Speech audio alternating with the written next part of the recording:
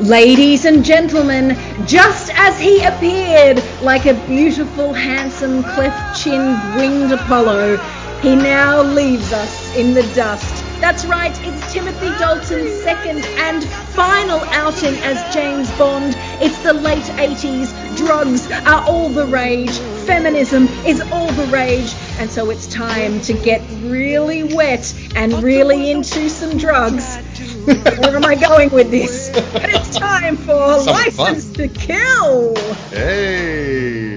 And with me, as always, is a man who loves a little cheeky off-the-shoulder number he can wear to a casino to dole out blackjack cards to James Bond.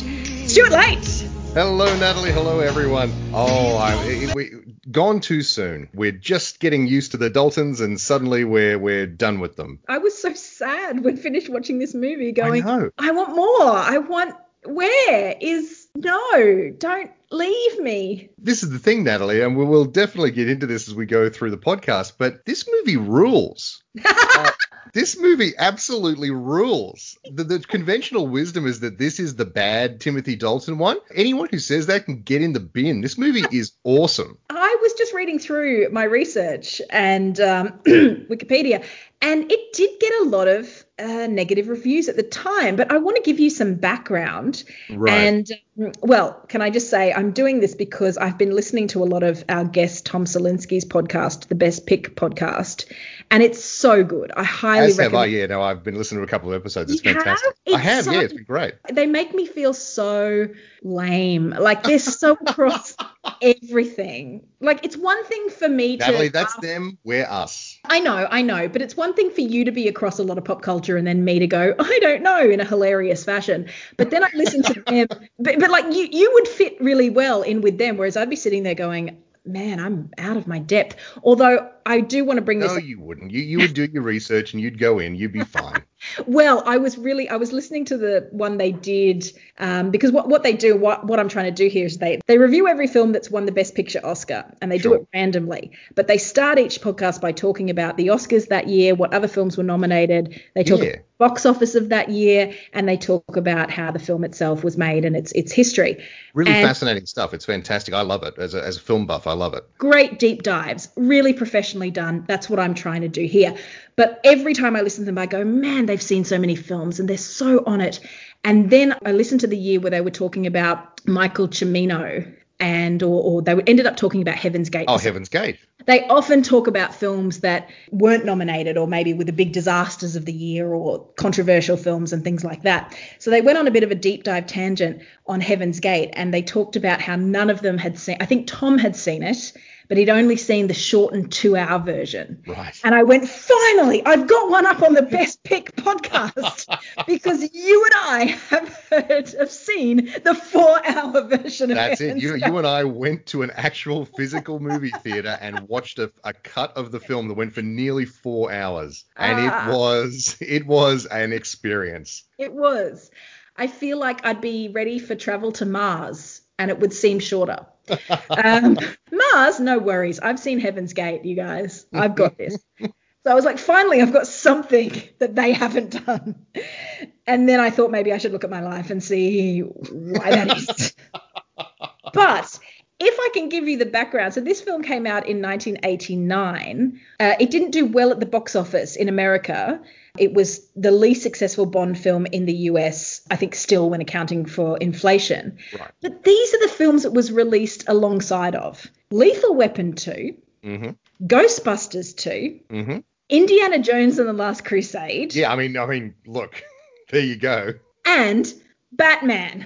Yes, just a little movie called Batman. I think it did pretty well given the competition. I remember Weird Al Yankovic talking about his film. Is it Yankovic or Yankovic? Have I just made up? Yankovic, I think. Normally. Yeah, it is. I just said Vitch for some reason. Trying to go posh. No.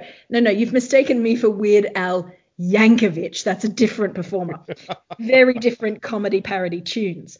But Vidiot from UHF UHF opened that same weekend because he always talks about how Oh, right. He opened the same weekend He as opened Batman. Yeah. that same weekend as Batman. That is insane Yeah. that like so many films seem to be like Yeah, opening that weekend. that's summer. So that's the putting it in historical context. It was that sort of mid to late 80s period where like there was just these classics, like things that have entered the pop culture canon Yeah. were just coming out every weekend. It's insane. So, License to Kill is the story of Bond on the lam. He's going rogue. He's gone rogue, Natalie. Look, I'm not unhappy about Timothy Dalton going a little bit off the book, being a little bit extra daring. You're not happy? No, I'm not. I said I'm not unhappy about. Oh, you're not unhappy. I see. I'm very happy about it, Stu. I'm very excited about an angry Bond who wants revenge. Just got a little bit giggly. Ooh, can anyone else feel goosebumps? Yeah, the Timothy Dalton. The thirst is still real. The thirst is still real. The Timothy Dalton. I thought maybe it was a one-off last week. Maybe I was just a bit excited. I was just a bit, I'd been doing some exercise. Maybe I was just pent up. But no, I've been lazy as hell today, and the thirst is still real. So yeah, I get it. Like, look, he's in both of these. We've had some discussions with several people away from the podcast who have sort of said that the quality dropped a little, and I'm not seeing it myself. It's strange, isn't it? And a lot of the contemporary reviews, or even some from today, kind of look back and go, "Oh, that was the Bond." What's Nadir? Is that the opposite to a Zenith? Yeah, the nadir of yeah. As we pointed out last week, when I couldn't remember the word net and instead saying rope cage. Rope cage. That's the beauty of English. We still knew what you meant. Oh, goodness. So Bond is best man for Felix Leiter, who's the same Felix Leiter from Live and Let Die. Not the same one from the last film. No, the last one was like on leave from Miami Vice. Yeah. And this time we've gone back to the same Felix Leiter. And this actor, I'm trying to find his name, but he was 61 when they did this film. I mean, he doesn't look 61, but he looks older. David Hedison, yeah. So they bring him back and have him marry a woman who obviously is very close to Bond, even though we've never seen her, but fine.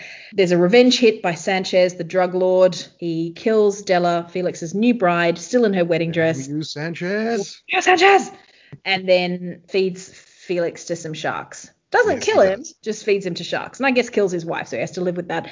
Bond is enraged, engorged with rage. There's a lot of engorgement happening, Stu. And then goes on the lam, goes rogue, goes undercover. And hence we have a film. There's a lot of drugs. There's a lot of guns. There's some sexy babes. And there's feminism. So let's get to it. It's everything you want in a film, Natalie. It's the 80s. You had Trump with, was it Woman, Man, Person, Camera, TV or whatever it was? Yes. Yeah. The 80s is drugs, guns, babes, feminism. That's what it is. Absolutely. And this film has it all. It really does. Do you want to go first with the minute challenge or should I? Yeah, I can go first. No, I can. Oh, actually, I've gone first a couple of times. Why don't you go first? See how we go. First cab off the rank is Timothy Dalton is wet a lot in this film. It's an extremely wet film. There's a lot of wet action. And I don't hate it, Stu. It's not the worst thing in the world. I was almost going to take points off this film because there was a lot of scuba stuff, and you know that I'm a bit jumpy. I'm a bit gun shy around scuba scenes in Bond films, but they managed to make it pretty interesting, most of these ones. So that's fine. There was even an underwater fight that I didn't hate. So when was the fight? When they send the guys down to find him with they've got the sub looking for him, and then they send the guys down. And he has to fight off a bunch of goons, but it's all underwater. Oh, that's right. And then he uses a scuba tank to pistol himself to the surface or something. Yeah, exactly. Yeah. Okay, I remember now. And then there's a really cool action scene where he basically swims to a plane that's taking off, and then jumps on the plane, and then beats the shit out of the two people who are in the plane, kicks them out of the plane, and then flies the plane to where he needs to go. This movie rules, Natalie. Just money just pouring out of the plane. Yeah, money pouring out of the plane like a smoke trail. It's incredible. That's the other thing the 80s was. Cash dollars, like dollar bills, y'all. It was just big piles of physical money. Make it rain kind of money. Yes, so drugs, guns, dollar bills, babes, feminism, the 80s. Absolutely. Summed up in 5 words. What I love about that sequence is it's so ridiculous It's so ridiculous, but then the movie acknowledges it later on. Yeah, exactly. Because of the whole way that Bond plays Sanchez, the villain in this story. Sanchez is obsessed with loyalty. Yeah. Like he's keen to make shitloads of money, but that almost seems like, well, that's easy. Anyone can do that. I need to be able to engender loyalty in people. And if people screw me over, I can't handle it. And that's what Bond realizes and really like milks that cow. You know, he grabs that udder and just really squeezes. Like the teat is dry. You know, he's just like a harp, you know, like bing, bing, bing. Mixing a lot of imagery there, like he's milking a cow's teat like a harp. Do with that what you will. But we'll talk about Sanchez. I did have Sanchez next on my list, which is Sanchez is a dirty villain. Sorry, I had to make the joke. I'm sorry. Along with his henchman, Rusty Trombone. But that's okay. That's another story. Another story. That's a different type of movie. I love Carrie Lowell because feminism, damn it. Q turns up. Really good. Yeah. That was a joke, but she's great. And Talisa Soto as Lupe is also really good. Also really good. Slightly odd characterization at points, but we can talk about Lupe. There were some things about it that I found a little off or a little confusing. But yes, Q turns up and has a significant role.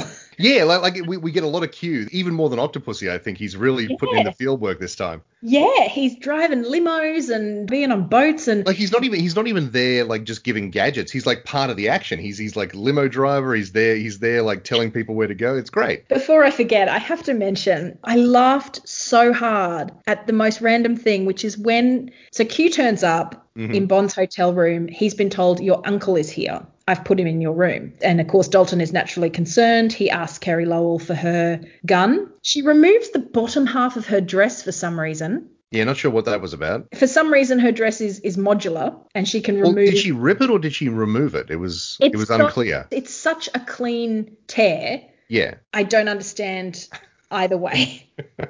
It's like the formal equivalent of those khaki track pants that you wear that like unzip to become shorts, you know? Travel pants for the lazy. It's a pants short combo. How could you not enjoy that? Yeah, that was mystifying. And then he cocks this tiny, tiny gun, which is hilarious in itself. It's a great visual. And then he knocks over this man in the shadows in his room. Why was Q sitting in the dark in Bond's hotel room? He was going to leap up and shout, surprise. He's like, of all the things I've said, I'm his uncle, that might make him concerned. So I'll just sit here in the light, waiting, facing directly the door. So when he comes in with his gun drawn, I can say, don't worry, 007, it's only me. Q, you know. Your friend Q. Who has clearly breached some sort of MI6 protocol by stealing a shitload of tech. Yeah, I know. He's taken like all his tech with him. It's fantastic. To Florida or wherever the hell they are, Isthmus City, in some, you know, made up fantasy South American. They're supposed to be in some fantasy Central American country. It's Panama, basically. It's basically Panama, yes.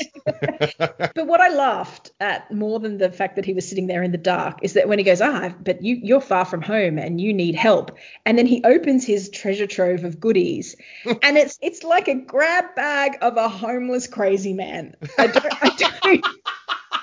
I don't mean that to sound offensive. I just mean that, you know, people who kind of collect and they go, oh, look, these are all my precious possessions. I keep them in this shopping bag.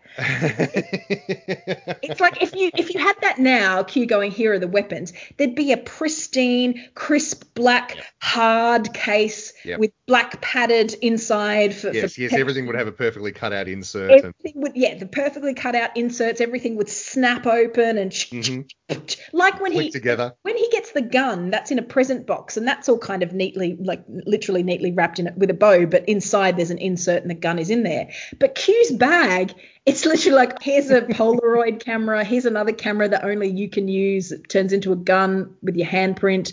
Here's an alarm clock, like literally an old alarm clock. I did like Pam sort of reaching in, just pulling random shit out and pressing buttons. That feels like it's not going to end well. The Polaroid has a laser. It's like a portable lab, I guess. They're trying to do the walk through the lab. Sure, It's a walk and talk, but it's contained at the hotel room. Here's some gadgets that we're just going to show you because they look cool, but we're never actually going to use them Yeah, practically. that's funny, isn't it? Because they don't end up using that particular camera. No, not at all. When you would have thought maybe an infrared laser might be useful at some point. Or the fact that the Polaroid takes skeletal photos. Well, did you notice it takes a skeleton photo of the two of painting. them and the painting? The painting. That was great. That was so silly that I actually liked it. I was like, is that too silly? I'm like, it's fine. How can you get a skeleton of a painting? Exactly. It's not three-dimensional. There's no actual skeleton there. Sorry, but it was the way that Q's like, now listen here, 007, pay attention. It's like, these are very important crap things that I've been saving since the 30s. Well, this is literally my personal headcanon about that particular like bag of tricks, is that this isn't even like MI6 stuff. This is just the shit that Q had in his like basement. Right, this is like the personal things that he works on in his off hours. Right, he's brought it along. He's like, some of this might be useful. Well, considering that there's like a little mini scene, because Bond keeps telling Pam Bouvier, and that's a weird name for a Bond girl. Like Bouvier, I get, but Pam. It is weird. Oh, and we know the pun with her last name. Do we? Have we talked about this before or not? Don't know. So there's a pun with her last name. So she's Pam Bouvier. And when she checks in, Bond checks her in as Pam Kennedy. And of course, Jackie Bouvier married John F. Kennedy and became Jackie Kennedy. That's the joke there. That is the joke. So it's not a pun so much as a setup. It's not a pun. It's more of a reference, I guess. Yeah. She becomes the executive assistant. Yeah, exactly. I do like the fact that there were a lot of digs at, the sexism of the world, and then Bond's she's just like, why can't you be my executive assistant? He's like, haha, it's a man's world. I'm like, oh. We're south of the border. Yeah. It's a man's world down here. Yes. Now go get a haircut and some nice clothes. Go buy yourself something pretty. Here's a few $1,000s. Just go buy yourself something pretty. And then she walks in later and he does the double take of.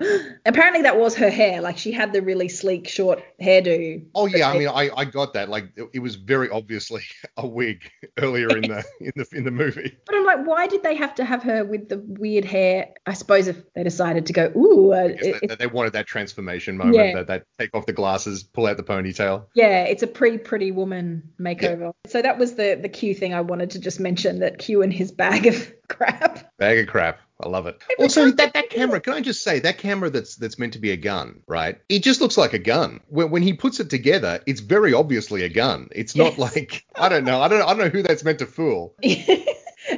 I'm here for Reuters doing some photography. It's like, why are you carrying a gun? A gun? This is a camera. This is a top of the line Nikon DS5000. I can see the trigger. There's literally a laser light coming out. Yeah, that's it. I really enjoyed this film. You only pick something apart if you love it, surely. Oh, exactly, yeah.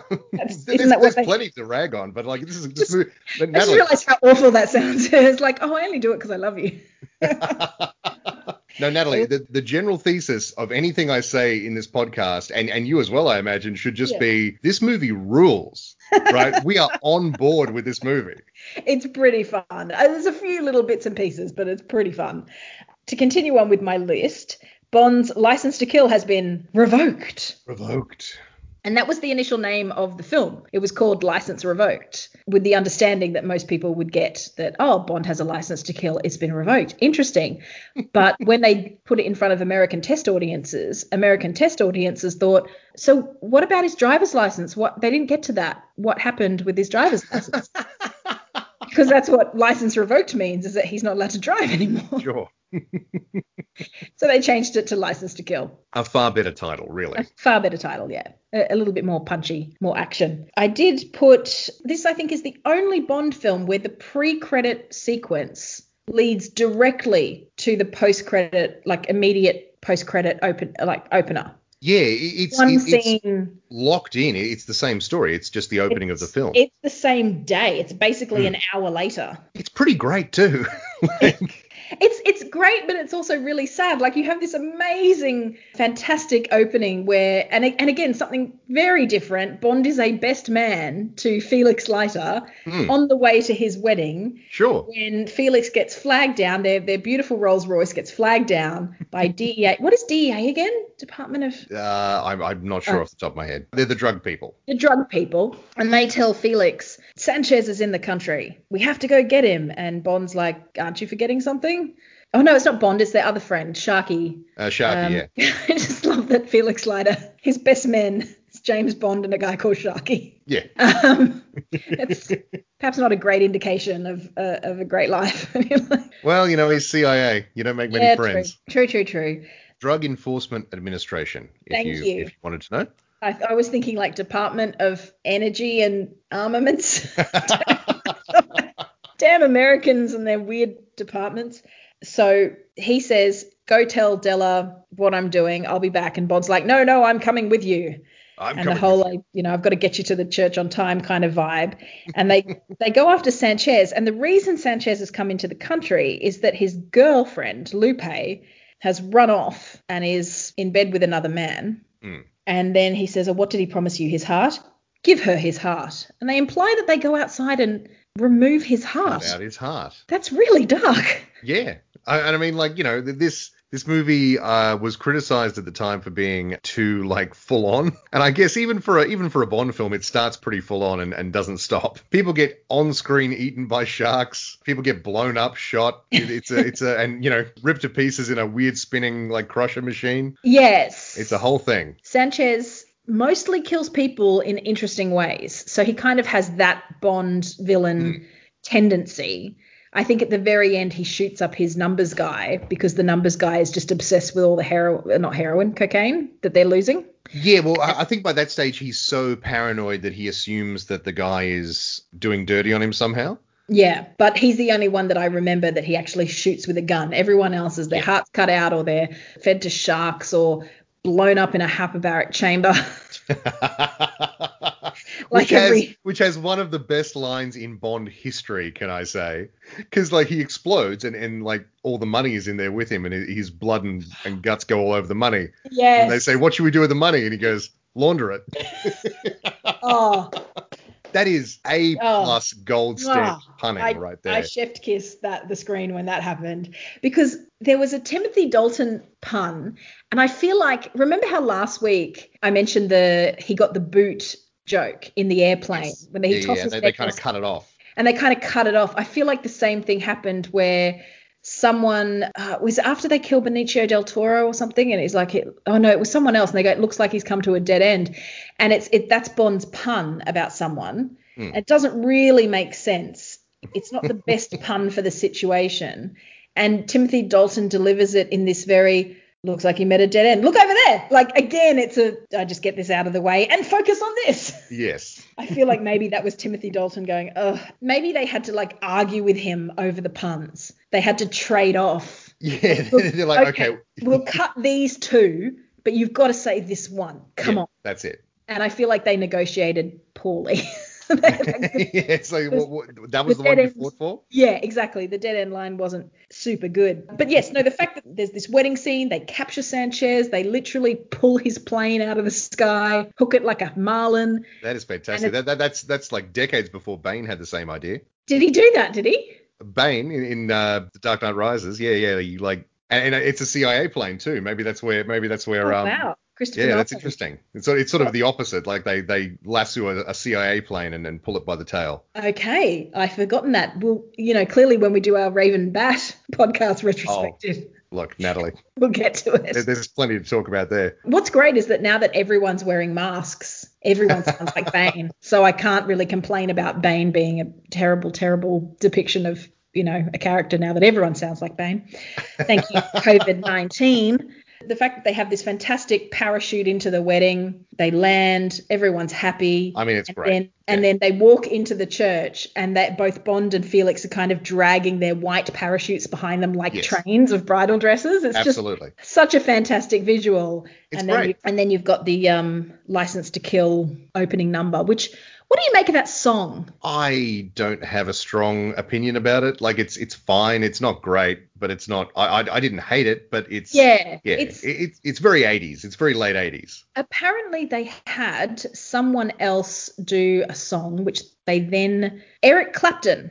Oh yes, I heard about this. Yeah, I haven't gone and listened to it, but apparently, that Eric Clapton and someone else did a version. I haven't. This is just from my research reading online that Eric Clapton was asked to write and perform the theme song along with Vic Flick, who had played the lead guitar on Monty Norman's original 007 theme, the Dun Dun Dun. So they were asked to write a song together. They produced a theme to match Dalton's gritty performance, but the producers turned it down, and instead Gladys Knight's song and performance was chosen. The song was based on the horn line from Goldfinger. Did you recognize that? I definitely got that because, I remember thinking, geez, it feels like a Bondy theme. Yeah. Like it's a very Bondy theme after some very 80s themes in the last couple of episodes, last couple of movies. You get that big shot of brass at the start. It's great. Da, da, da, da, da, da. But it's sort of, the opening number just has like cameras and a few guns. It doesn't really. Well, the opening titles were weird. I'm not sure what was going on there. And this was Maurice Binder's last one. Oh, wow. Okay. Well, maybe he was just out of ideas. Yeah. He's like, the naked girls and put titles on them. There's some very nude girls in this one. There's some extremely nude girls in this one. I was like, Jesus. Okay. That high def transfer really just makes everything pop, Have your eyes out.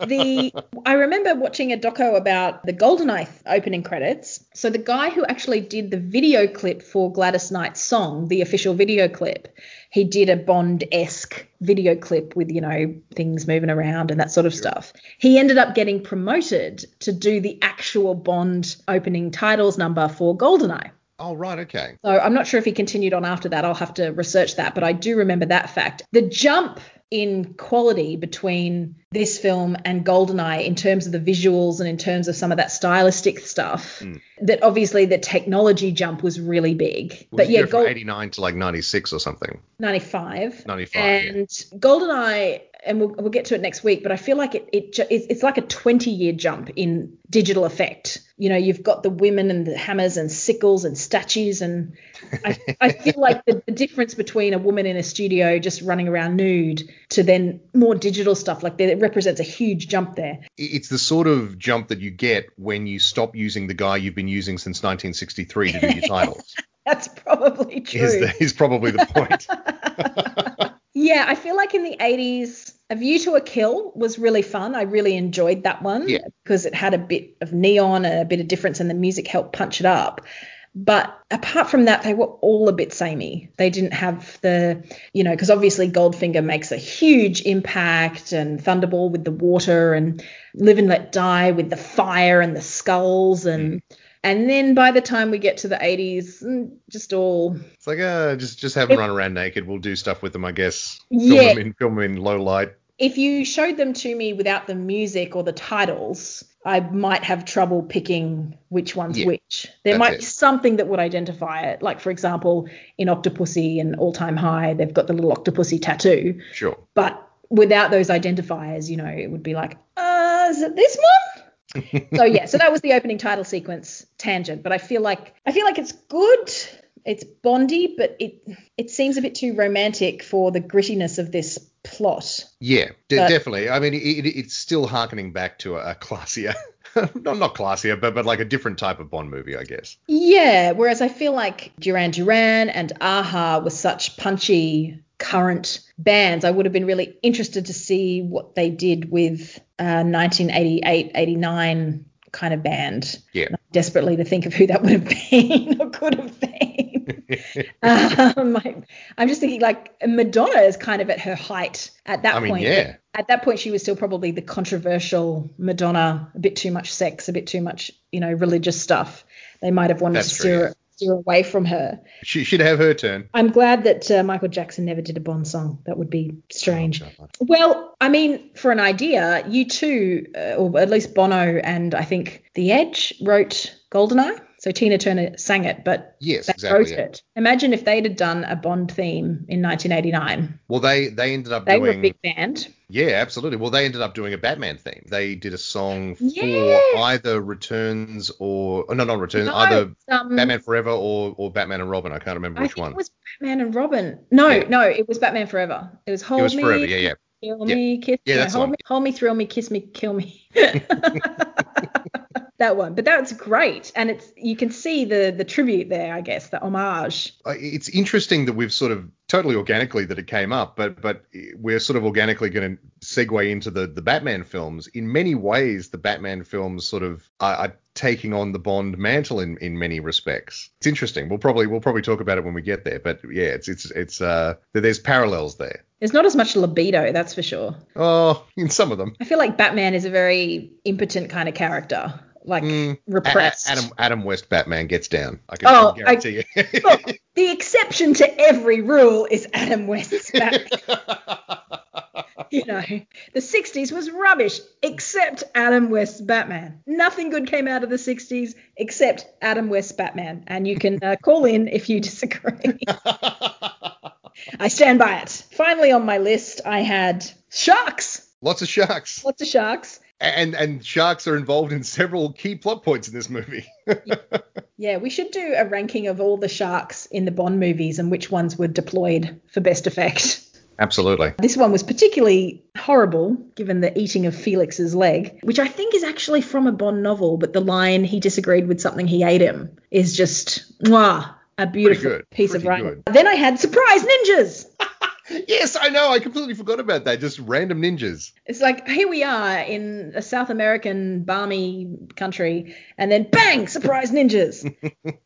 Now, I mean, of course, they're apparently from Hong Kong, so I'm not sure why they would be ninjas specifically, but, you know, it was the 80s and ninjas were big. Yeah, when was the first Ninja Turtles movie? Was that 89? Oh, that was in the 80s somewhere. That was, when was it? I feel like it's 89 because I think I went to the drive-in to see the Ninja Turtles movie. It might be. It might be early 90s, actually, now that I think about it. But there were definitely ninja movies in the 80s. I feel like the second Ninja Turtles movie was in the early 90s because that was the era of the ninja, zap, ninja. Go ninja, go ninja, go. Teenage Mutant Ninja Turtles, the first live action one was 1990, so a year after this. Okay. But the comic, like the cartoon, was definitely a thing in the late 80s. It was. I love the Ninja Turtles. They're awesome. Did you ever? I watched that great show on Netflix, The Toys That Made Us. Oh yeah. That episode is amazing. It's so good. Just all about the history of the Ninja Turtles. They get Eastman and Laird back together. It's awesome. Yeah, really, really sweet. Because I didn't know a lot of that background. I didn't realize how quickly they were bought up to become a marketable thing. Some guy bought the right to them really, really quickly, seeing the potential, but then took a number of years to actually get other people interested. But once they did get a buyer and then they made the toys and made the cartoon, it just went insane. But did you ever go to Pizza Hut in Australia back when it was a family restaurant? Yes, absolutely, I did. And you would get like the works meal and you'd pay like $7.95 and get all you can eat pizza, salad and dessert bar. Definitely. And if you were really lucky, you could actually start with the dessert bar, but you were generally discouraged by your parents who would say things like, you must have 3 serves of fruit and vegetables from the buffet bar before you can have any ice cream. That was my parents' rule. You must have 3 vegetables. So, like lettuce and something and something. You couldn't just have pizza and then ice cream.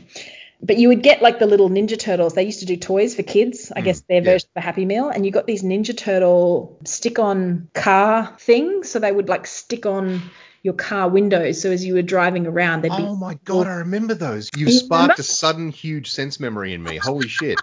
They were like little... Yeah, they had like the sticky things, Yes, I know exactly what you mean. Yeah. Stickers, and you put them on your car window and you'd have like a little turtle dangling there. And I think it sort of split in half so you could click it up and down or something. I'm getting weird memories of that. Yeah, absolutely. But it was one of those things where they always had so many Leonardos and never enough Michelangelos.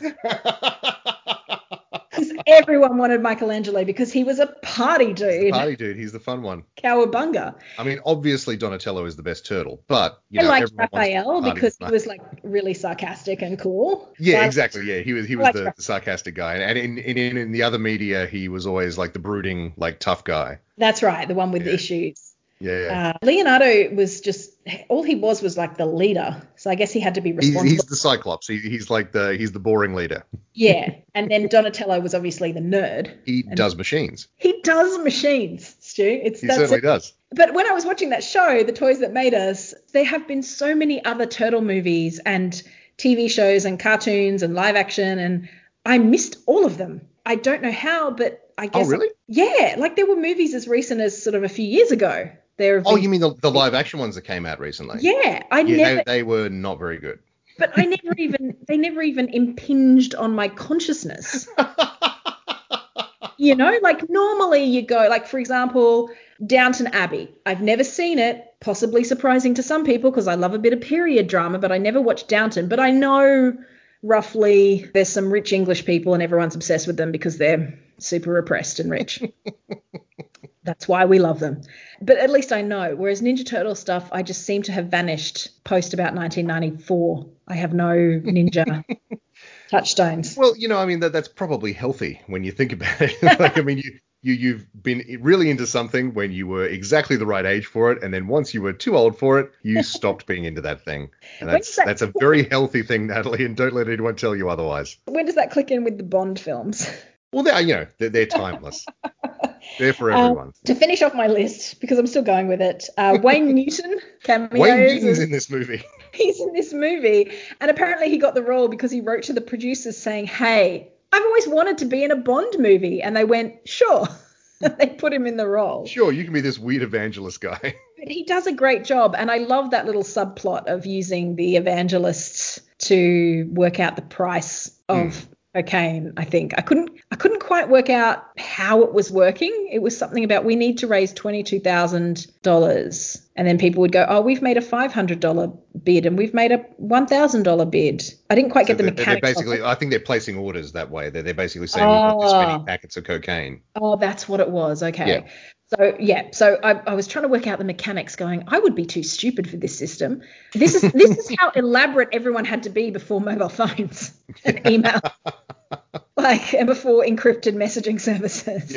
Yeah. You just have to go, look, we need to set up an entire evangelist operation, set up a really dodgy looking Aztec temple complex for meditation. Apparently that's real. The location, it looked like a set to me, but apparently it's a real place. Yeah, no, it's called the Centro Cultural Atomi, designed as a place for the Atomi people to congregate and celebrate their culture. And I realize I've just been incredibly insulting to it. I'm very sorry, Atomi people. I mean, it's very stark. It is. It has a very distinctive look, which I imagine is why they used it. Yeah.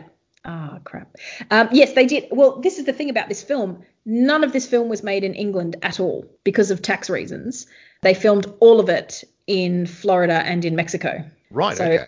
So it was definitely a real place. Although I do love when Sanchez lands his helicopter, like the big middle plaza bit, big circular plaza thing opens up like a can lid, like peeling back a can of beans, and then his chopper lands underneath it and it clicks back down. And that was very, very clearly fake. How they did that special effects. Very dodgy. But yes, I'm very sorry, Atomi people of Mexico. I'm very sorry. I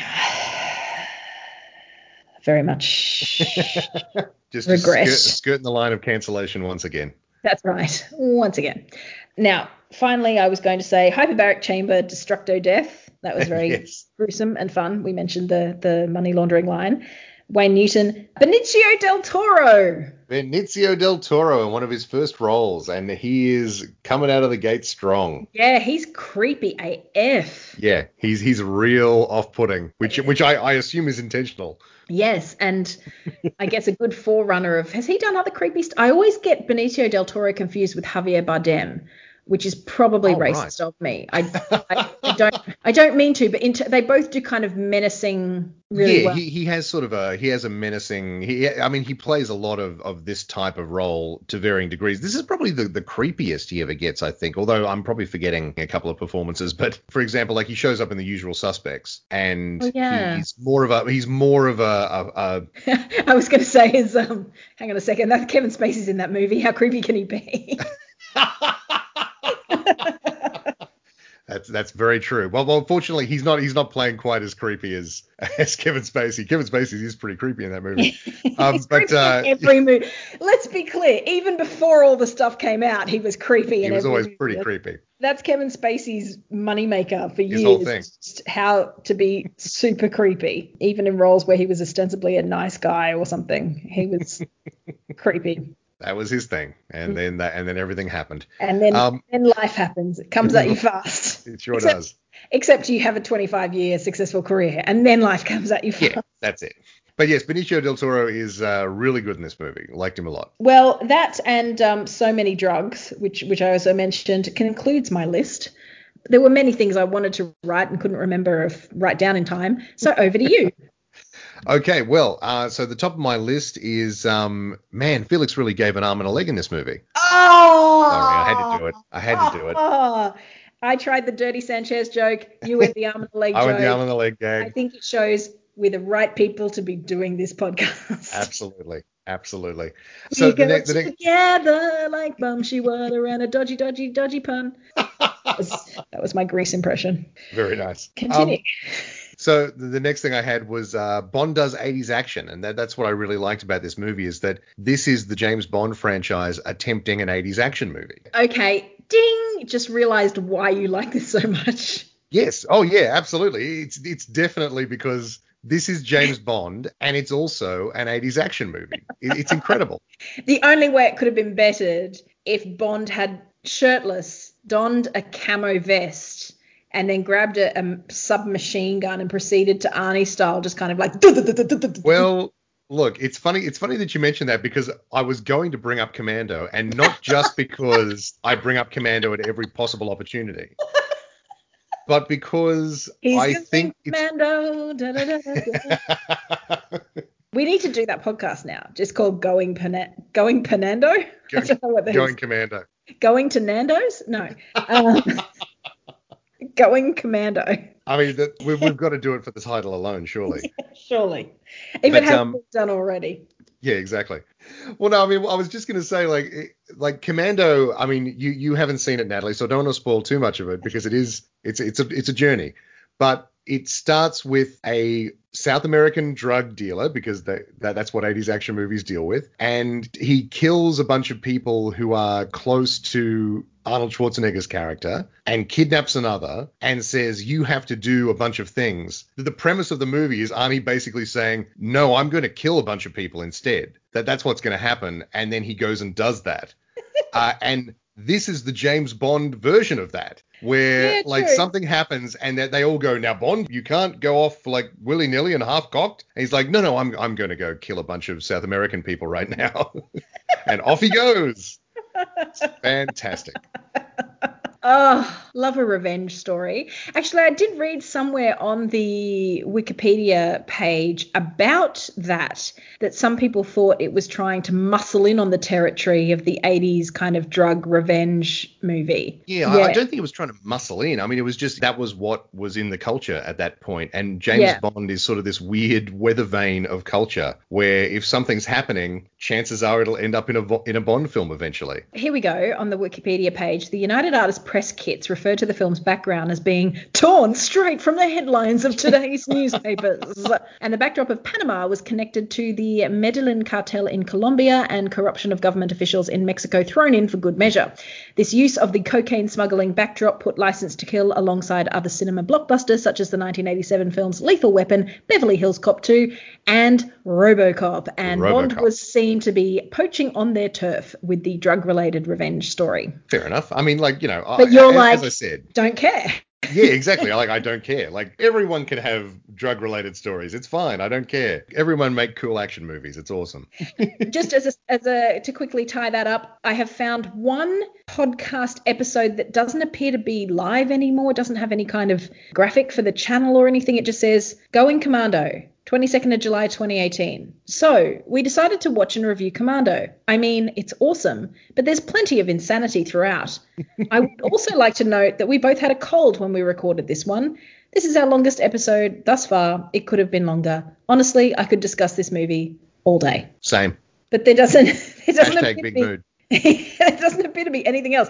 And everything else that's referring to Going Commando is just like an episode of a podcast or something. It's like a title for an episode. So it's open, Stu. We need to hashtag. Why not? We need to swoop in and snap this up. Yeah. This is a joke that is rapidly turning into an actual thing that might happen. Are you mad about it? I'm not mad. I'm excited. All right, continue with your list. Just to finish the point about 80s action, like I really find it interesting because not only is it Bond doing 80s action, so a lot of these tropes of 80s action films, you know, like the revenge plot, the partner who gets murdered by the drug runner, the fact that it's South American drug dealers, which are ubiquitous in 80s action movies, but they then bring elements of Bond to the 80s action movie formula, which I found really interesting. Like, the perfect example of this is that the warehouse lair at the end, you don't see that in a standard 80s action movie. This big like warehouse full of drugs, and it's a villain lair. Like this is the thing. Like, and Robert Darby isn't just like a drug lord or like a kingpin. He owns his own country. Yeah. You know, and he has, you know, everything in it. And everything in it. Like he's the unquestioned ruler of an entire country. Yeah. So it's this thing. The bank. Yeah. The casino and the president. Who, by the way, who he gives paycheck to personally. The president is played by Pedro Armendáriz Jr., who is a Mexican actor who you might know or remember his father, Pedro Armendáriz. Yeah, that name's really familiar. Yeah, his father was Ali Karim Bey in From Russia with Love. Oh wow, okay, cool. Oh great, so they brought him back to do a little thing anyway. Yeah, isn't that sweet? Come in, get lovely. told, I own you, I'll pay you what I want, get the fuck out, and then to get hooked up with the hot chick at the end. Yeah. Literally, Lupe is saying to Bond, and we can talk about, she doesn't get killed, which is quite insane for this film, but she should like, definitely, I didn't want her to die, but in this type of film, she definitely dies, and it's insane that she makes it through. I wonder if Dalton had anything to do with that. Like, maybe he didn't want too much violence against her. After all, Sanchez does whip her. Literally whips her. It's not. And then she's like, it was my fault. I did something wrong and made him angry. Oh, that's fine then. That's fine. Just fine, Lupe. And then at the end, she's like kissing Bond, going, stay here with me. You could stay with me. Look at me in all my sensual glory. Look at me. I've got beautiful big doe eyes. And then he's like, I think you should hook up with the president. Bye. I'm going to jump off a very tall balcony now. To get away from you. To get away. I'm literally going to jump over the balcony to get away from you right now. See ya. And I'm off. Bye. Hey. Go snog him. And out. Pam's down at the bottom. James, did you jump in for me? He's like, oh, Pam, I didn't see you there. Look, now you're here. Yes, this was all for you. Yes, it was all for you, darling. It was a grand gesture. But yeah, look, he ends up wet at the end, and I'm not angry about it. I'm just saying the movie ends wet and excited. It very much does. But continue with your list. Well, on that theme, my next point is Timothy Dalton's still great. He is fantastic. He is one of the best things about this movie, and that is not always the case with James Bond in a James Bond movie. That's true. We've seen a couple of James Bonds already where the James Bond is far from the best thing in the movie.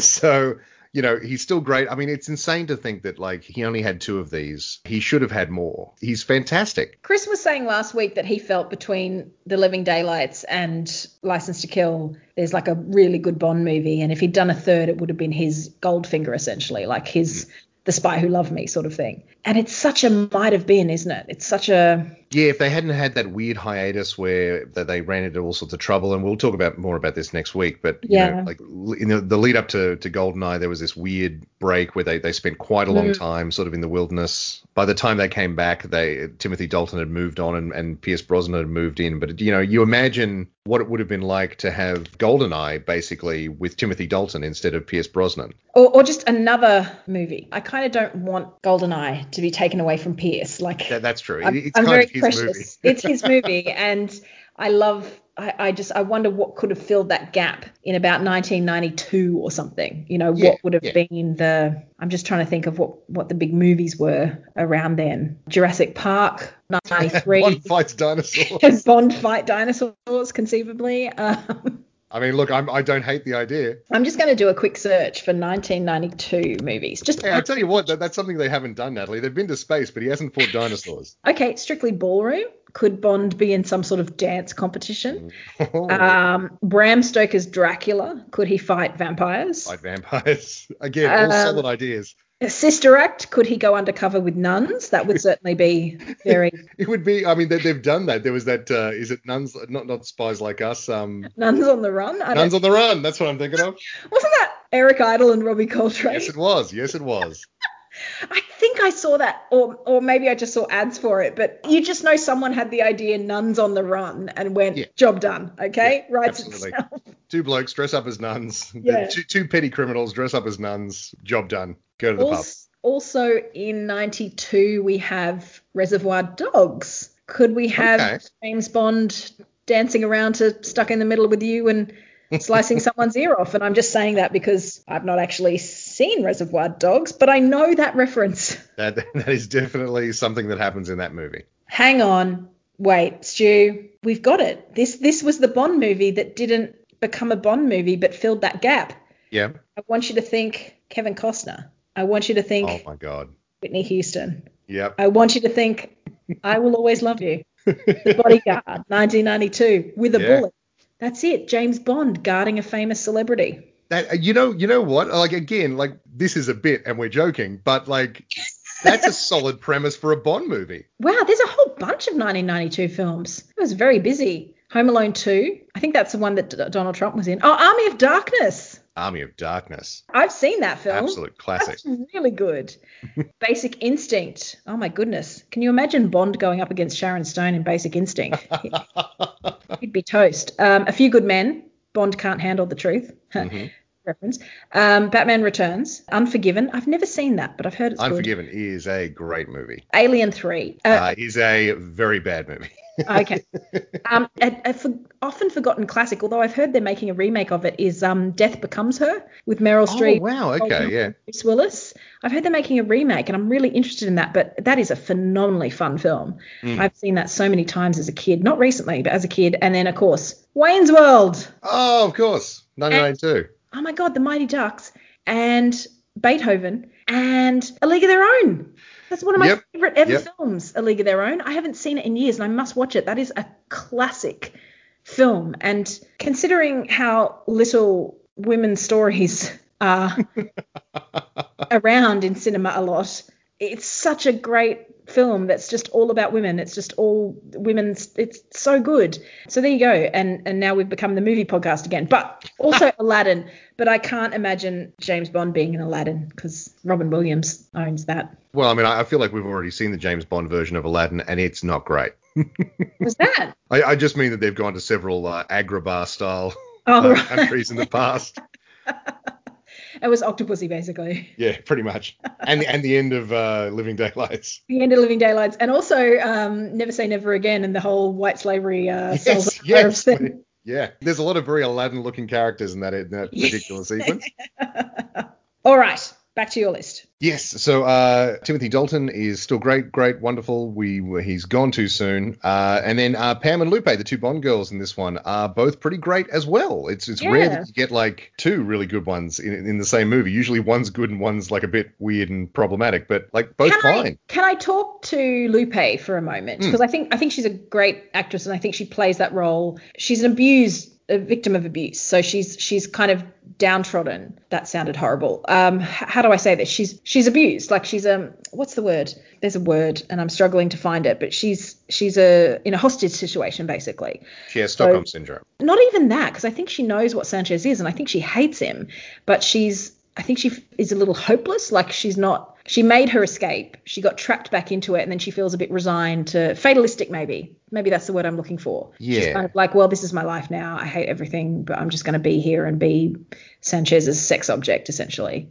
And whipping boy, literally. The character arc that I imagine for her, and they kind of hint at, is that like she started as like an enthusiastic girlfriend and then became like disillusioned over time and has been acting out more and more in the lead up to the events of this film. And then the guy whips her and then gives his pet iguana a diamond necklace.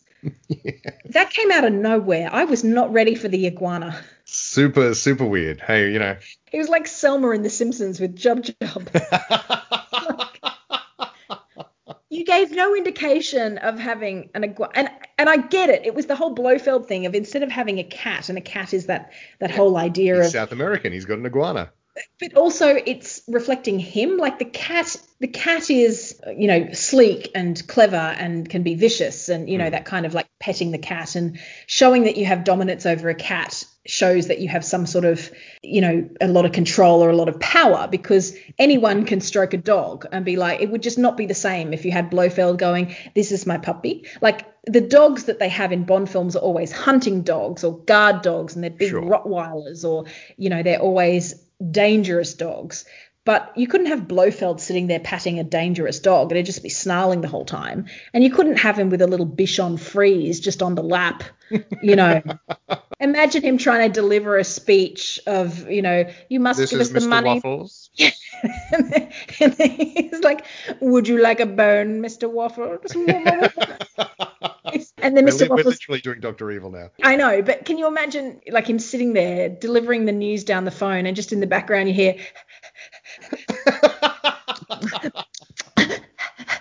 because that's what a dog would be with Blofeld. Like totally. That's what a dogs are adorable. You couldn't have a supervillain with the dog, whereas with a cat, the cats are sleek and they'll be quiet. And they will be like, yes, do destroy all humanity. I approve wholeheartedly of this message.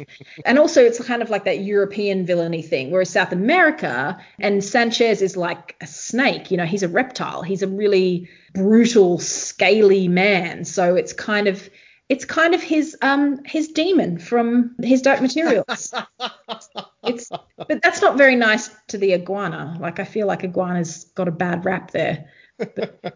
No, I mean it's a very apt comparison. It definitely represents him very well. And you're right, like it's his Blofeld cat. He's got a weird lizard that he sits with. And gives diamonds too. Yeah, absolutely, as you do. And then she befriends at the end, even though she says that she hates it. And then by the end she's like, she stole its jewelry. Yeah, exactly. Yeah. I want to talk why some things kind of just didn't fit right with me with her. Yeah. She seems to, for someone who has escaped from Sanchez to the point where he broke a decade-long, not going to the US kind of thing and risked capture to get her back, he doesn't seem to be very interested in her, like, staying in her damn room. I mean, on the ship, when she's on the Wave Crest, she kind of just stays in her cabin. But then once she's back at Sanchez's villa, she just wanders around and she helps Bond escape and drives him off in her speedboat. And she's like, I'm going shopping, bye. Like, I don't think that would have happened. I think she would have had far. And she wanders into his room in the villa and they have sex. And Sanchez is like down the hall. Like, that's really... And then she keeps telling Bond, like, oh, no, we'll both be killed. Go away. But then she sort of changes and is like, no, that's fine. Let's just do it right here. Let's do it in front of his door. Well, I mean, she definitely seems very mercurial anyway. So I guess it's not totally like... Yeah, and I don't want to discount, like, she's a woman who's obviously desperate to escape, but they either don't play that up enough, or there was something about it that just didn't, on the rewatch, I'm like, there's just something about it that doesn't feel quite clicking together, just like a jigsaw puzzle piece that you're trying to make fit into the wrong little gap. Just a little bit, like you could get a hammer and kind of bash it in there, which I have done on occasion with jigsaw puzzles. I'm like, just get in that. Can I tell you a little sidebar about a jigsaw? Here we go. I still can't quite believe that I did this. So when Batman came out, the first Batman, they released merch. And my mum bought us famously a Batman. Yeah, they bought us a Batman jigsaw puzzle. I do not know why. I don't think we went to see the film. She bought us a Batman jigsaw puzzle. It was a great big thing. And we put it together. And then back in the day, I don't know if people still do this, but you can like laminate or something or kind of epoxy your jigsaw puzzles and then they become a painting, like a picture. Sure. Yeah. You know, you never get to do it again, but who does jigsaw puzzles multiple times? And it was it was just that gold Batman logo, you know, the gold on a black background. I'm familiar with it, yes. You're familiar with that one?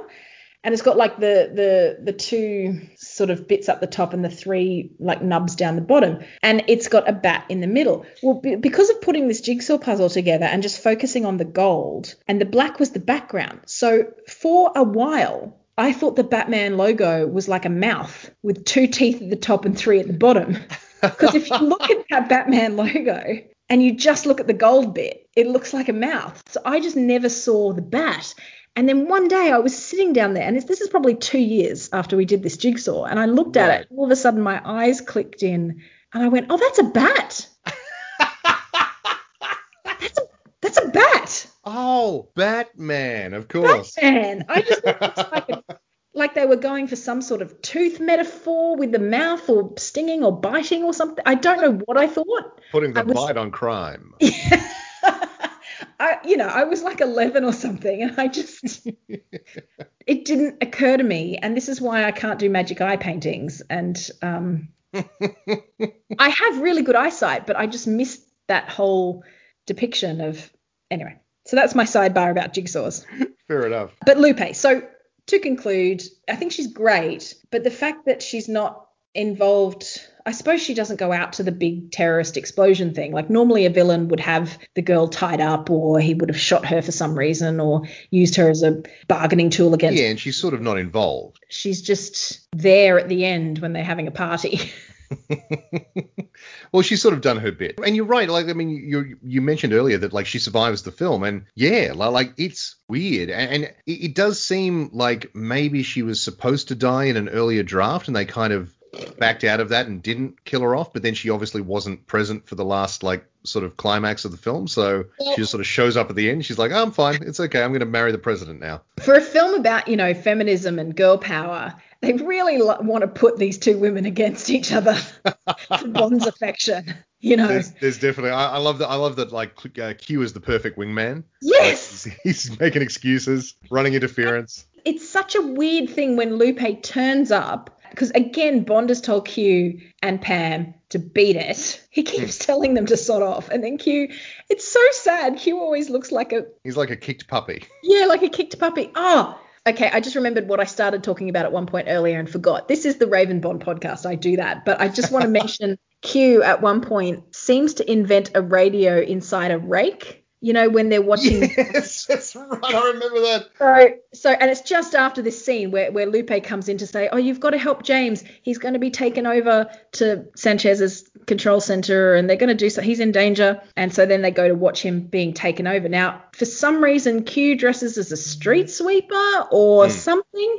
He like a gardener or something, yeah. Like a gardener, and he sees them leave the house and then puts up an antenna on his rake and opens the middle bit of it to reveal a radio and then says into it, they've left the house or they've left the compound. They're going this way. And then he just chucks the thing into the garden. Yes. He doesn't even like click it down and walk off with it. He just tosses it. And I'm like, yeah, it's weird. I know you're a really clever guy and you can invent stuff just like that, but why would you just throw it away where anyone could pick it up and go, wow, this is a really cool radio transmitter. Hello? Like, can you imagine, Pam's on the other line and all of a sudden someone walks along going, ¿Cómo está? Hello? Hola? Can you hear me? Can you get off this line? What happened to Q? I just found this thing. Just in my garden.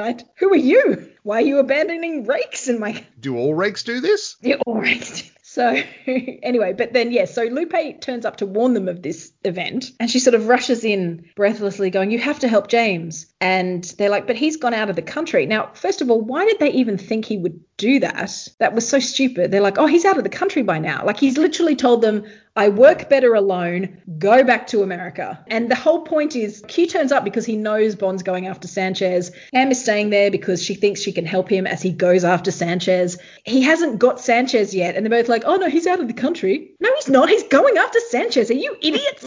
But then she says, no, you don't understand. Last night he spent the night with me. And then Pam is like, oh, she's like, you must help him. He's helpless or something like that, and then runs out. And then she's like, you must help him. He was helpless. And it's all like catty. And Q kind of puts an arm around and goes, oh, you mustn't treat him too hard. Field agents have to use every trick in the book Yes, to get their information. exactly. And then she just goes, bullshit, and walks off. It's so weird but funny. I kind of like it. I like that she literally calls bullshit on him. Yeah. But also it's an odd. It's like, a weird scene, but I liked it a lot. I was like, this is goofy as hell. I love it. So she's gotten Bond out. She's gone back. Bond comes back later on. She comes into his room going, what the hell are you doing back here? And then she has sex with him. And then she gets out again the next day to go warn them that, oh, he's in danger. Like it kind of doesn't, it's like they had to write that bit in because they're like, well, how do they find out where Bond is going so they can chase him? And it's like, well, let's get Lupe to tell him. But you don't see her leaving.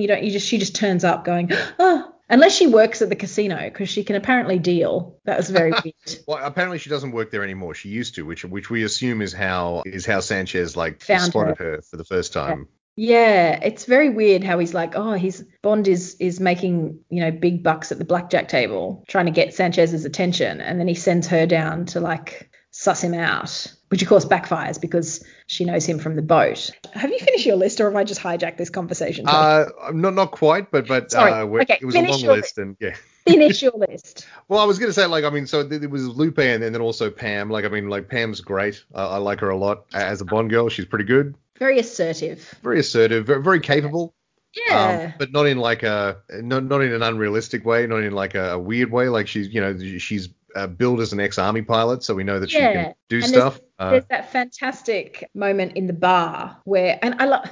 Bond just gets stuff in this movie. He just has things. Like he rocks up to meet her. He finds out her name is on Felix's CD of contacts or something. Yes. And finds their meeting time, which Felix, you're supposed to be on honeymoon, man. What are you doing? And then he just turns up at this bar in a boat, like a speedboat. Sure, it's Florida. Couldn't he get a cab? How did he get a boat? Did he just hire a boat? What? And then she's like, are you carrying? And he goes, yeah, and shows his gun. And I was like, why are they showing a shot of his gun? Like, they don't need to do that. He should just nod and go, mm-hmm. And then I realized, it's so the joke works, which is when he goes, are you? Oh, no, she sees it and she goes, lightweight, basically, and then shows her, machine gun under the Well, she's got a shotgun. She's got a shotgun under the table. But yeah, so she's all like, feminism and stuff. It's good. I like her. I think they're both great. I think Lupe and Pam are both really great Bond girls. I like them both very much. I sound like I'm taking the piss, but I really did enjoy both of them. No, totally. The other thing, we've talked about Q. I said there's lots of Q in this movie, which I love. It has a Mad Max climax. Oh, like the Fury Road. Yeah, it's like everyone's racing trucks. Everyone's racing big rigs. I love the fact that this suave international spy and this drug dealer with all the money and power and country, they end up fighting each other on the back of a tanker. Yes, and it's awesome, Natalie. Fantastic. It's actually a really good sequence. Yeah, no, I liked it a lot. Super fun and very ballsy and gritty. What I love is that they have the 4 tankers. He has to get rid of 3 tankers and then finally get Sanchez in the 4th one. And that's very, normally you'd have 3. Kill 1, kill 2, and he's on the 3rd. Like, that's rule of 3s. But this one, they're like, no, it's a Bond movie. He has 4. It's got to get 4. But yeah, they're everywhere. And then meanwhile, there's Pam in her crop duster over the top, flying very conveniently. Yeah, like she's flying around. Like it's a really complicated, but it's a complicated sequence, but you're never confused as to where everyone is or what is going on. Like, it's actually very well done. Yeah, and there's the guys coming after them who all get caught by her dust crop thing, and they're all like coughing, and then they start running down after him again. And yeah, it's very well staged. I think they filmed some of that with Dalton on the top of the truck at one point as well as a stuntman. Oh, right. So he was actually up there. Oh, no, wait, sorry. The scene where Sanchez's plane is hijacked was filmed on location in Florida with stuntman Jake Lombard jumping from a helicopter, to a plane and Dalton himself being filmed atop the aircraft. Oh, wow. Okay. Yeah, the plane. I would have expected them to do the truck over the plane. Jesus. Yeah. After filming wide shots of David Hedison and Dalton parachuting, they must have parachuted then. I thought they would have said, so David Hedison played Felix Leiter. They must have parachuted. I don't know. Closer shots were made near the church location. During one of the takes, a malfunction of the harness equipment caused Hedison to fall on the pavement. The injury made him limp for the remainder of filming. Nice. That sort of foreshadows what happens to his character. Yeah.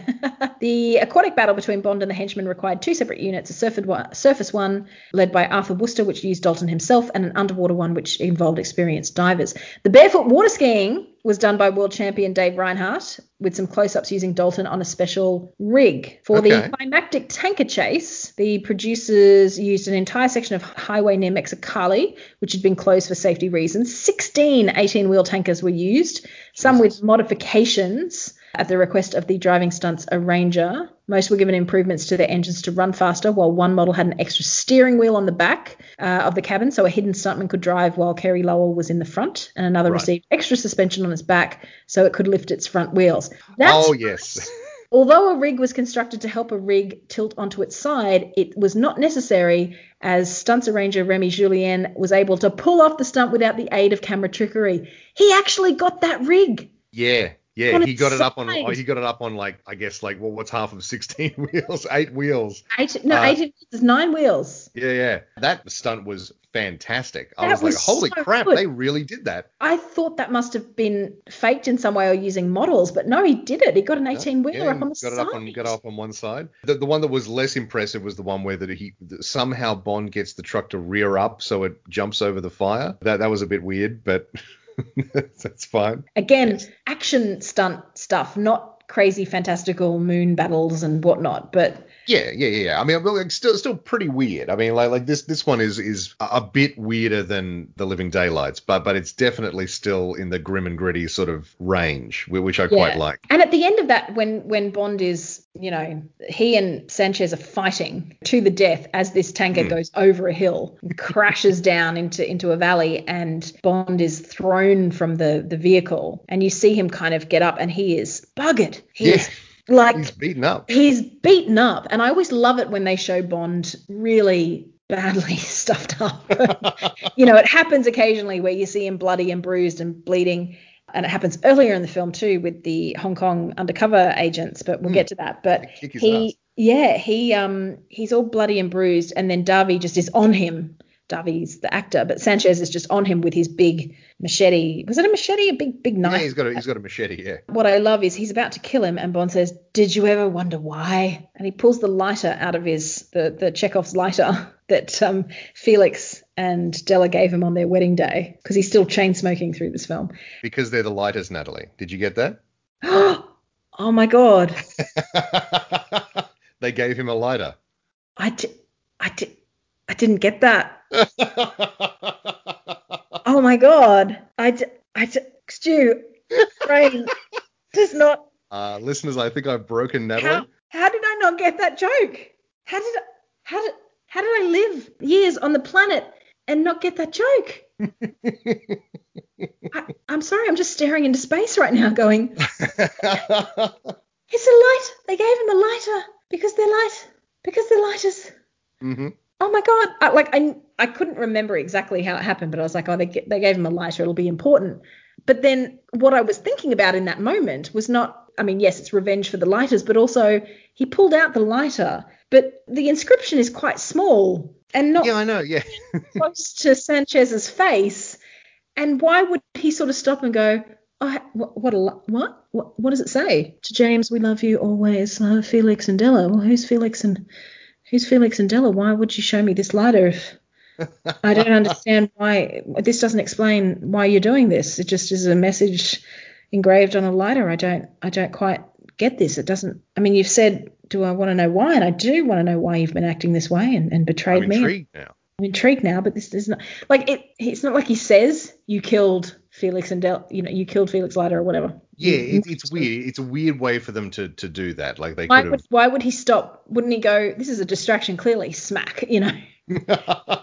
Anyway, nitpicking. I'm still getting over the fact that I never got the lighter joke in all these years. I'm so ashamed. I feel like I need to apologize to myself, my family, and the club for disrespect I brought on the code. Goodness me. How did I not? Stu.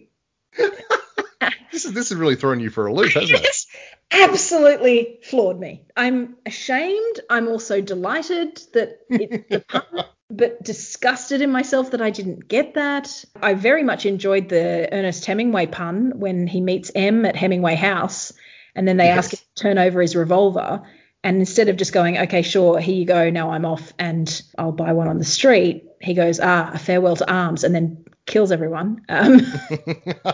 Just beats everyone up and escapes. Yeah, that was a good pun. Got that one. Got that one. Didn't get lighter. It's right there.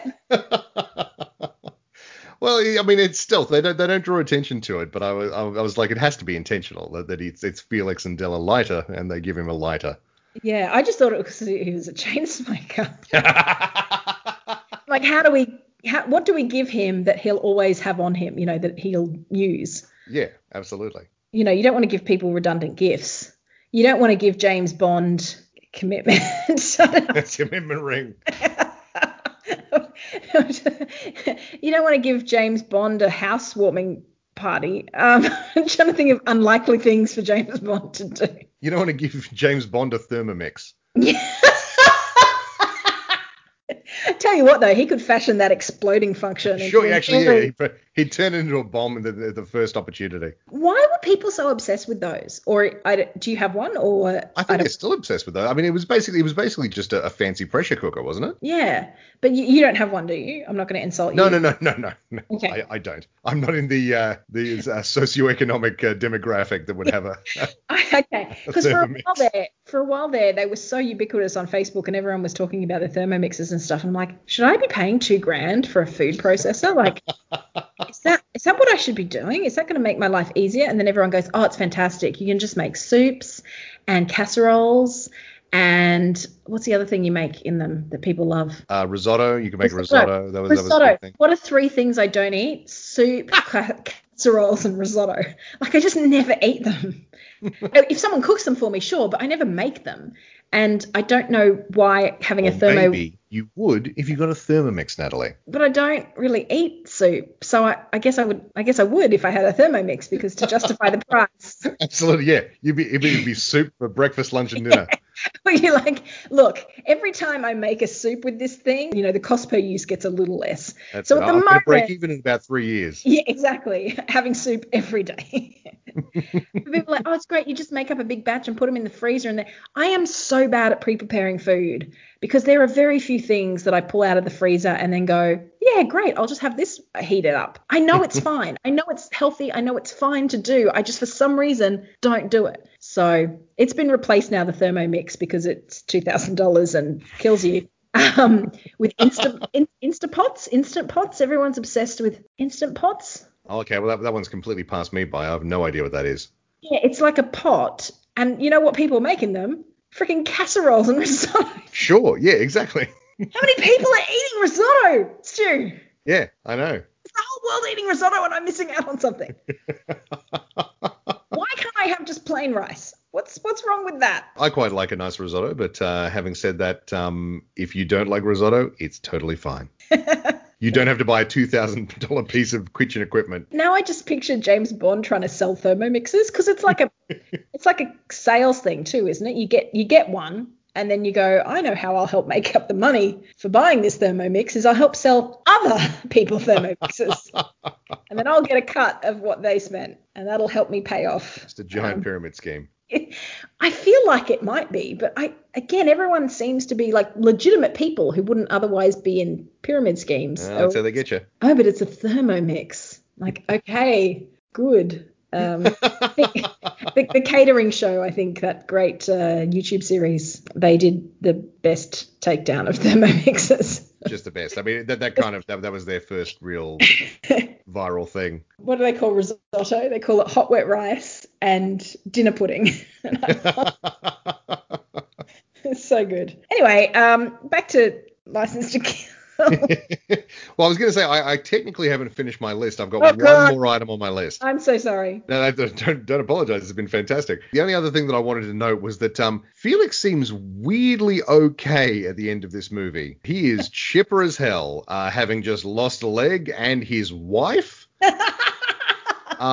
It's like, Felix, are you okay, buddy? Have you like disassociated or something? Like, are you going to be all right? He's like, yeah, James, the doctors say they'll save the arm. To pity about the leg. It's like, oh my God, are you okay? Maybe they've just got him pumped full of, He's just totally, sedatives. he's out of his mind on painkillers. He is tripping balls on methadone. Not methadone. What do they give you? Pethidone. Pethidine? Pethidine. The stuff that makes you feel all very happy. And He's got one of everything, including his legs. why didn't they kill him with the sharks? Why did they? Him living doesn't really like affect this film. The only thing I can think of is that they didn't want to kill off Felix Leiter. Yes, that element comes from, I think we discussed this during the Live and Let Die podcast, but that element does come from Live and Let Die. I think it's Felix they feed to the sharks. That's where I think I'm getting that. It does say here on the research that the novel Live and Let Die provided the material surrounding Felix Leiter's mauling by a shark, whilst the film version of the book provided the close similarity between the main villain, Mr. Big, and License to Kill's main villain, Sanchez. So again, this is the first Bond film that's not the title of a novel or a short story. It's the first original title, and I think they go like that until Casino Royale. But they took bits and pieces from some bits of Bond short stories.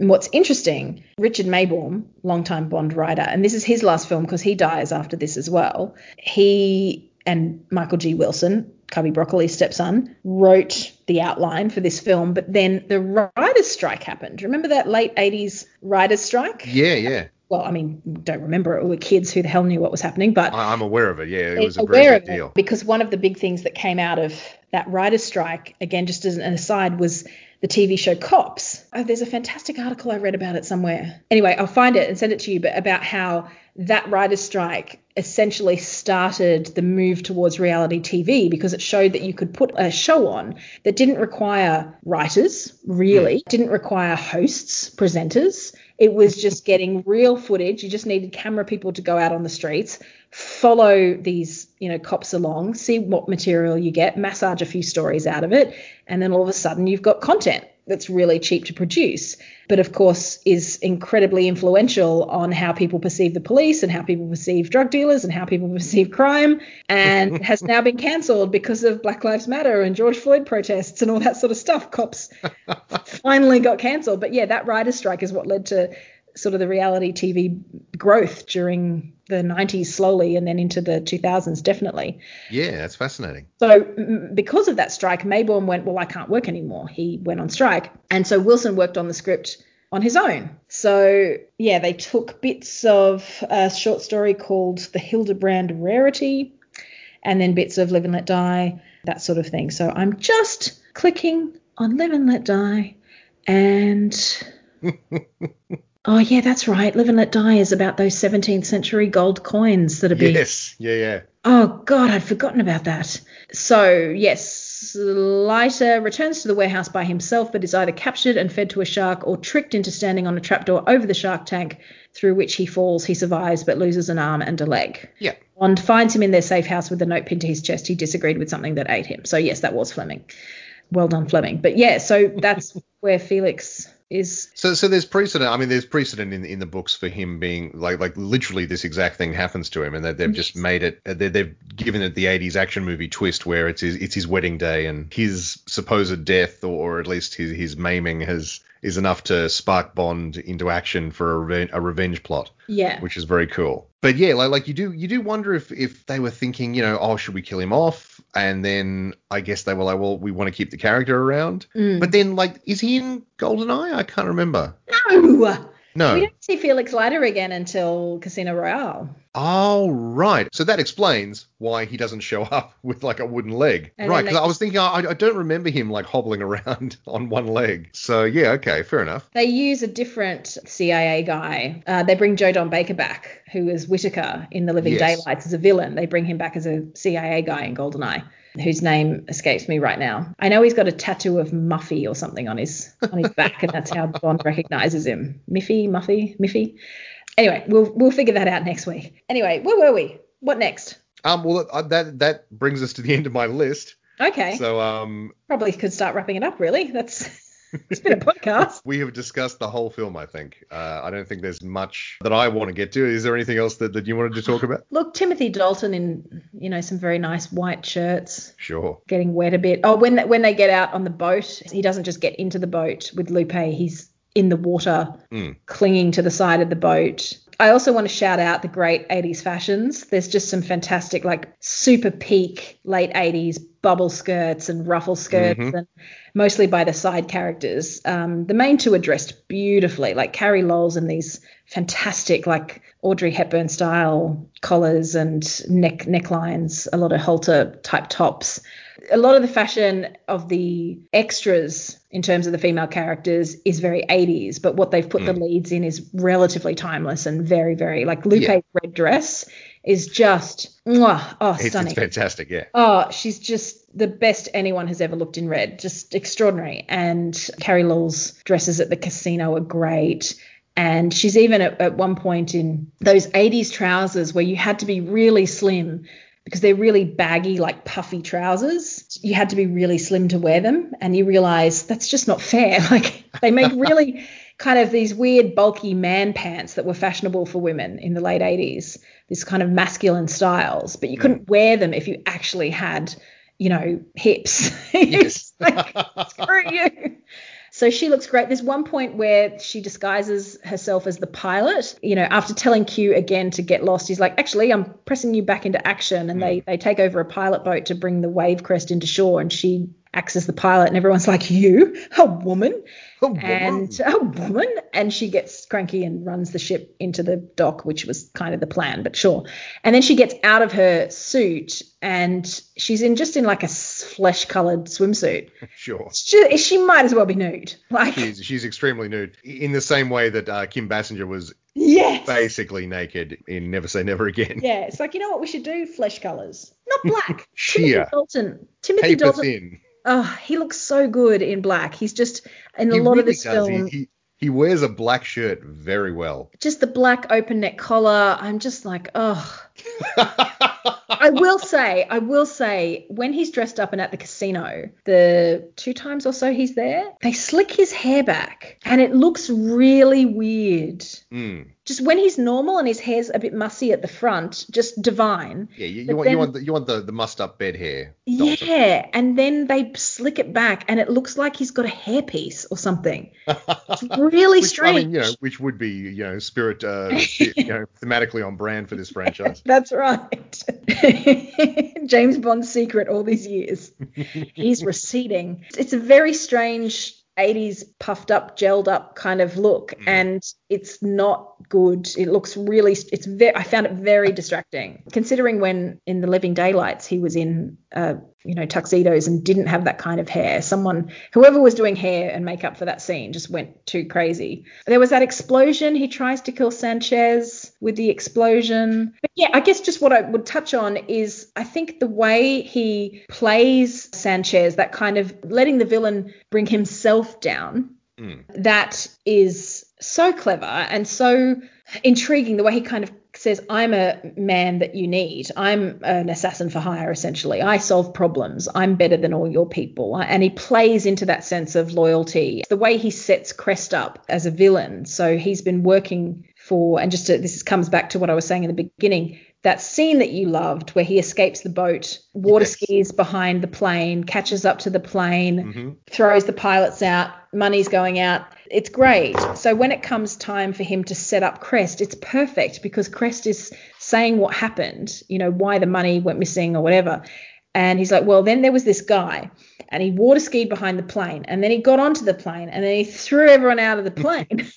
And Sanchez is just sitting there going, sounds ridiculous. Okay, sure, that's what happened. It's very cleverly done, and I think it gives Sanchez as a villain a really interesting perspective because he is so motivated by loyalty as opposed to money. He keeps, much to his numbers man's despair, he keeps saying things like, oh, it doesn't matter, it's just money, and he's so into that loyalty thing. Wilson said, so that plot device was kind of stolen And Wilson freely admits the destruction from within aspect of the plot came from Akira Kurosawa's movie Yojimbo, where a samurai, without attacking any of the villain or its cohorts, only sowing the seeds of distrust, manages to have the villain bring himself down. And that's sort of what he lifted that from. So kudos to Kurosawa. Yeah. Well done, that man.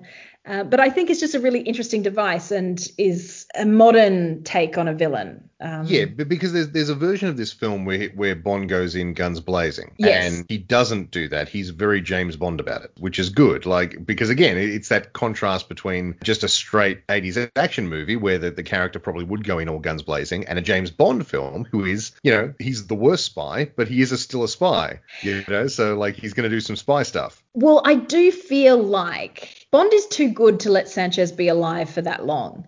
So they kind of need reasons for him to keep the movie going. Like they need reasons for Sanchez to stay alive longer, because he goes in and meets him and he could have just pulled the gun out and shot him. But he seemed to be in I don't care what happens to me, I'm getting justice for Felix mood. But then he keeps putting off and when he does attempt it with the dynamite and the toothpaste, he screws it up because he messes with someone else's plan. And that's right, we were going to just talk briefly about that. That's where the surprise ninjas come in. That's the Hong Kong agent and I love this. He's like, you're an idiot. I've been setting up this sting for years. Yeah. And you've just potentially ruined it. But what it does do is mean that when Sanchez comes to rescue Bond, thinking he's his new guy. Well, he comes to catch the ninjas, and then he discovers Bond there, and he's like, "Oh, you're here. What were they doing?" And he's like, "Oh, they were trying to get me to talk. Haha."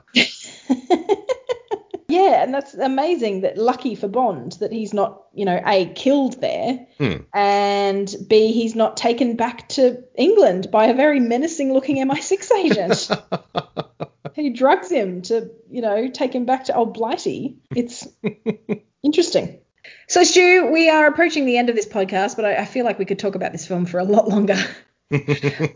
Where would you rank it on your list? All right. Now, this was more difficult than I thought it was going to be, because this is often listed as like the lesser of the two Daltons. Like The Living Daylights tends to be higher on the lists that I've seen. But Natalie, I like this film a lot more than The Living Daylights. I really like The Living Daylights, but I had a lot of fun watching this movie. This is a fun James Bond movie. And so I was like, well, it's definitely going above The Living Daylights on my list, but where does it end up? Because right above The Living Daylights on my list is Moonraker at number 7. Now, does this movie go above Moonraker?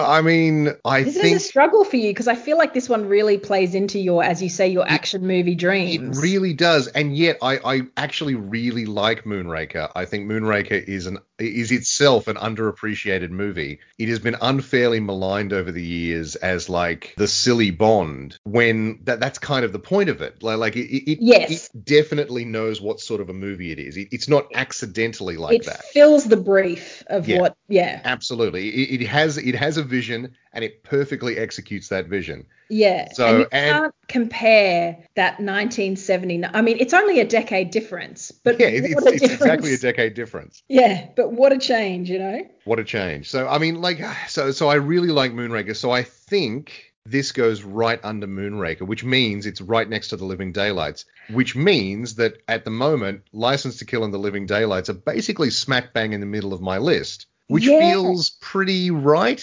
I loved both of these movies. I really, really loved License to Kill. But I think if you take a step back, for me anyway, like they are definitely, there's a reason that they're confined to sort of middling Bond in a way. Like they're not the franchise at its absolute peak, but they're very serviceable movies. They're not bad in any sense of the imagination. And like I said, License to Kill is a hell of a lot of fun. It's not quite as fun as Moonraker, which is deeply silly, but it's good. It's a fun, action-packed James Bond movie. Timothy Dalton's great. I'm very comfortable putting it in my 8th spot right below Moonraker. Well, I am pretty much the same as you, but flipped. I really enjoyed this film, but I think if I had to sort of rank it, I think I like The Living Daylights more, but I still think this is a really solid entry, and really I'm quite happy to put it above all the other things on my list, which includes, Live and Let Die, On Her Majesty's Secret Service, Thunderball, all those things going down. But I just think it's really strong, and I think I like The Living Daylights. I don't watch it enough. It's really fun. I love the character of Pam. I love her. I love that kind of, let's bring in the I am not Miss, I'm Ms. or whatever he says. And, there's just a lot of fun there. I feel like some of the plot doesn't, even though Living Daylights has that bloated third act that we talked about, I feel like it's probably the first 2/3 are so tight and fun and great that I think there are some aspects of this one that I'm just like, would he do that? The Lupe stuff. But at the same time, Sanchez is such a better villain, and I think that really elevates this film, that Bond kind of has his match, and I think that's what Robert Davi did. I was reading somewhere that he stayed in character offset. That would have been scary. He stayed in character. That would have been very intimidating. But he based his portrayal on Le Chiffre in Casino Royale, the book. He went back and read all the old books, and he kind of wanted to be the mirror image of Bond. And I think that was a really clever choice, and I think he's really great as that opposite to Bond. And I think that's what he finds attractive about Bond, because Bond is like the classy British version of him, deadly. But I think Sanchez has kind of designs on himself, like he thinks he's this urbane, sophisticate kind of thing, but he's a thug and a drug dealer. But he, his thing is, no, I'm loyalty. I'm a businessman. I own a country, and I think it plays off each other really well. So I do think because of that, it deserves to be higher in the rankings list. And I love Q's involvement, totally random, but love it. And it's got some really great action sequences, but I think I like The Living Daylights better. I think I like the romance of it. I think I like the espionage side of it. So that probably plays more to my strengths than the 80s movie action kind of stuff that really scratches your scratchy. Yes, definitely. Well, that is the perfect distillation of what we are looking for in Bond movies, I think. Yeah.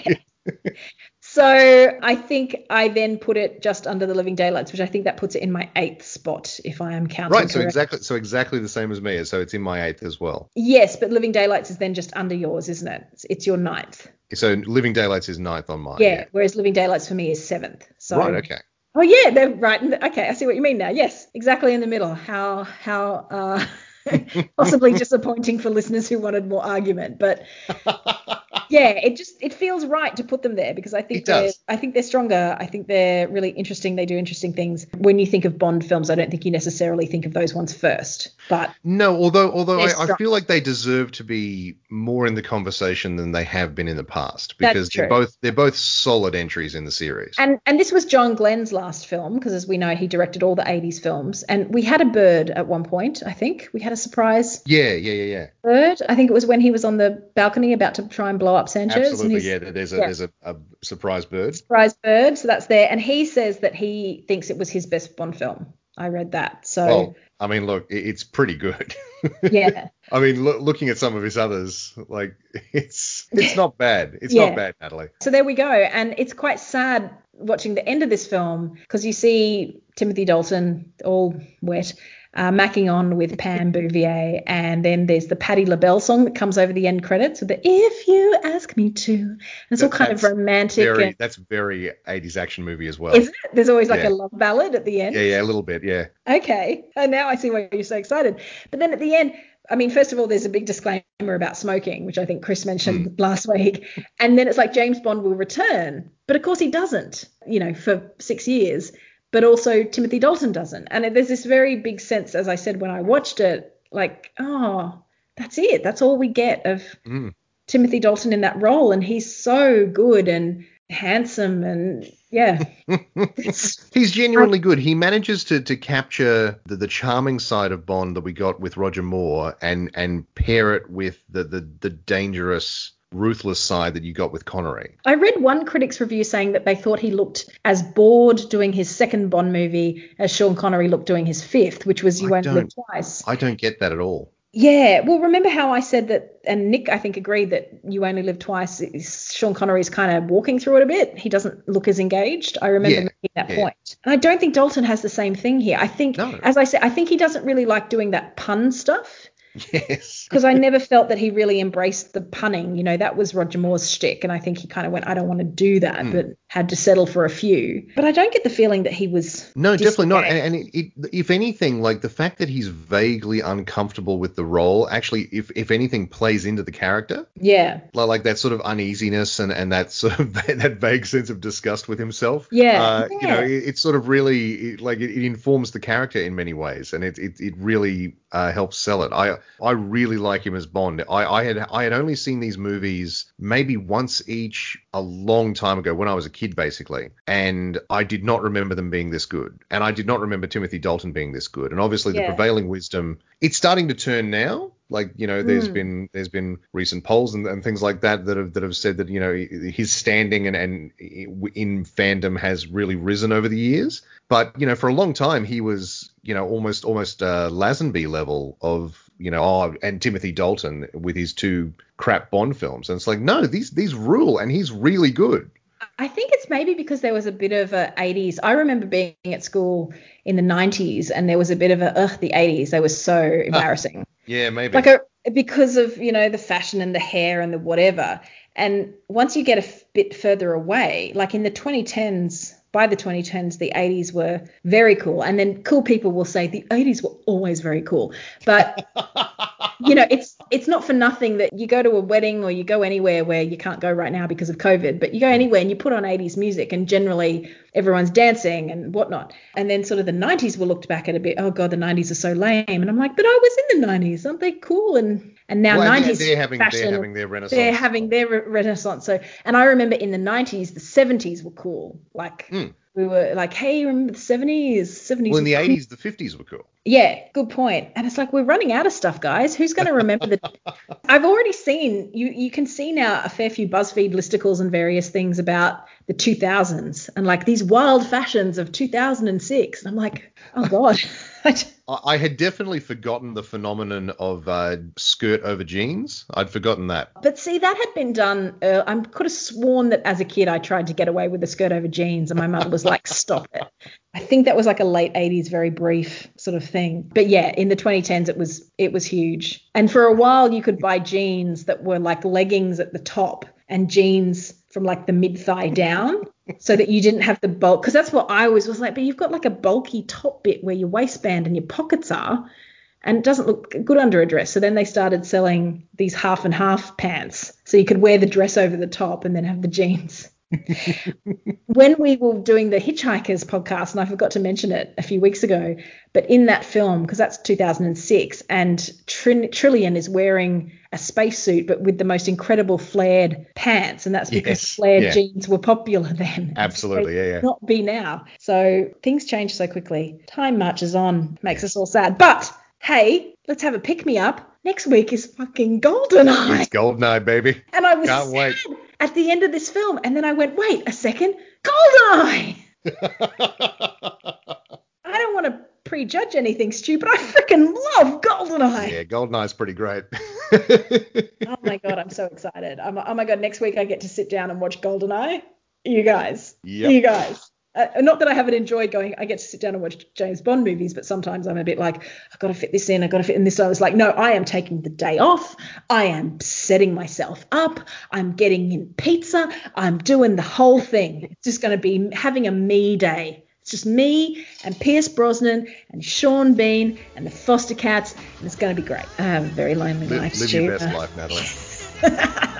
Well, with that, we say farewell to Timothy Dalton. Farewell to Maurice Binder. Farewell to Albert R. Broccoli, who I think just makes it to GoldenEye, but is sick. I don't think he's involved in much in the production. Yeah, they really cleared house after this. It's definitely the end of an era. We have different M's, different money pennies. So, yeah, welcome to the decade before the end of the century.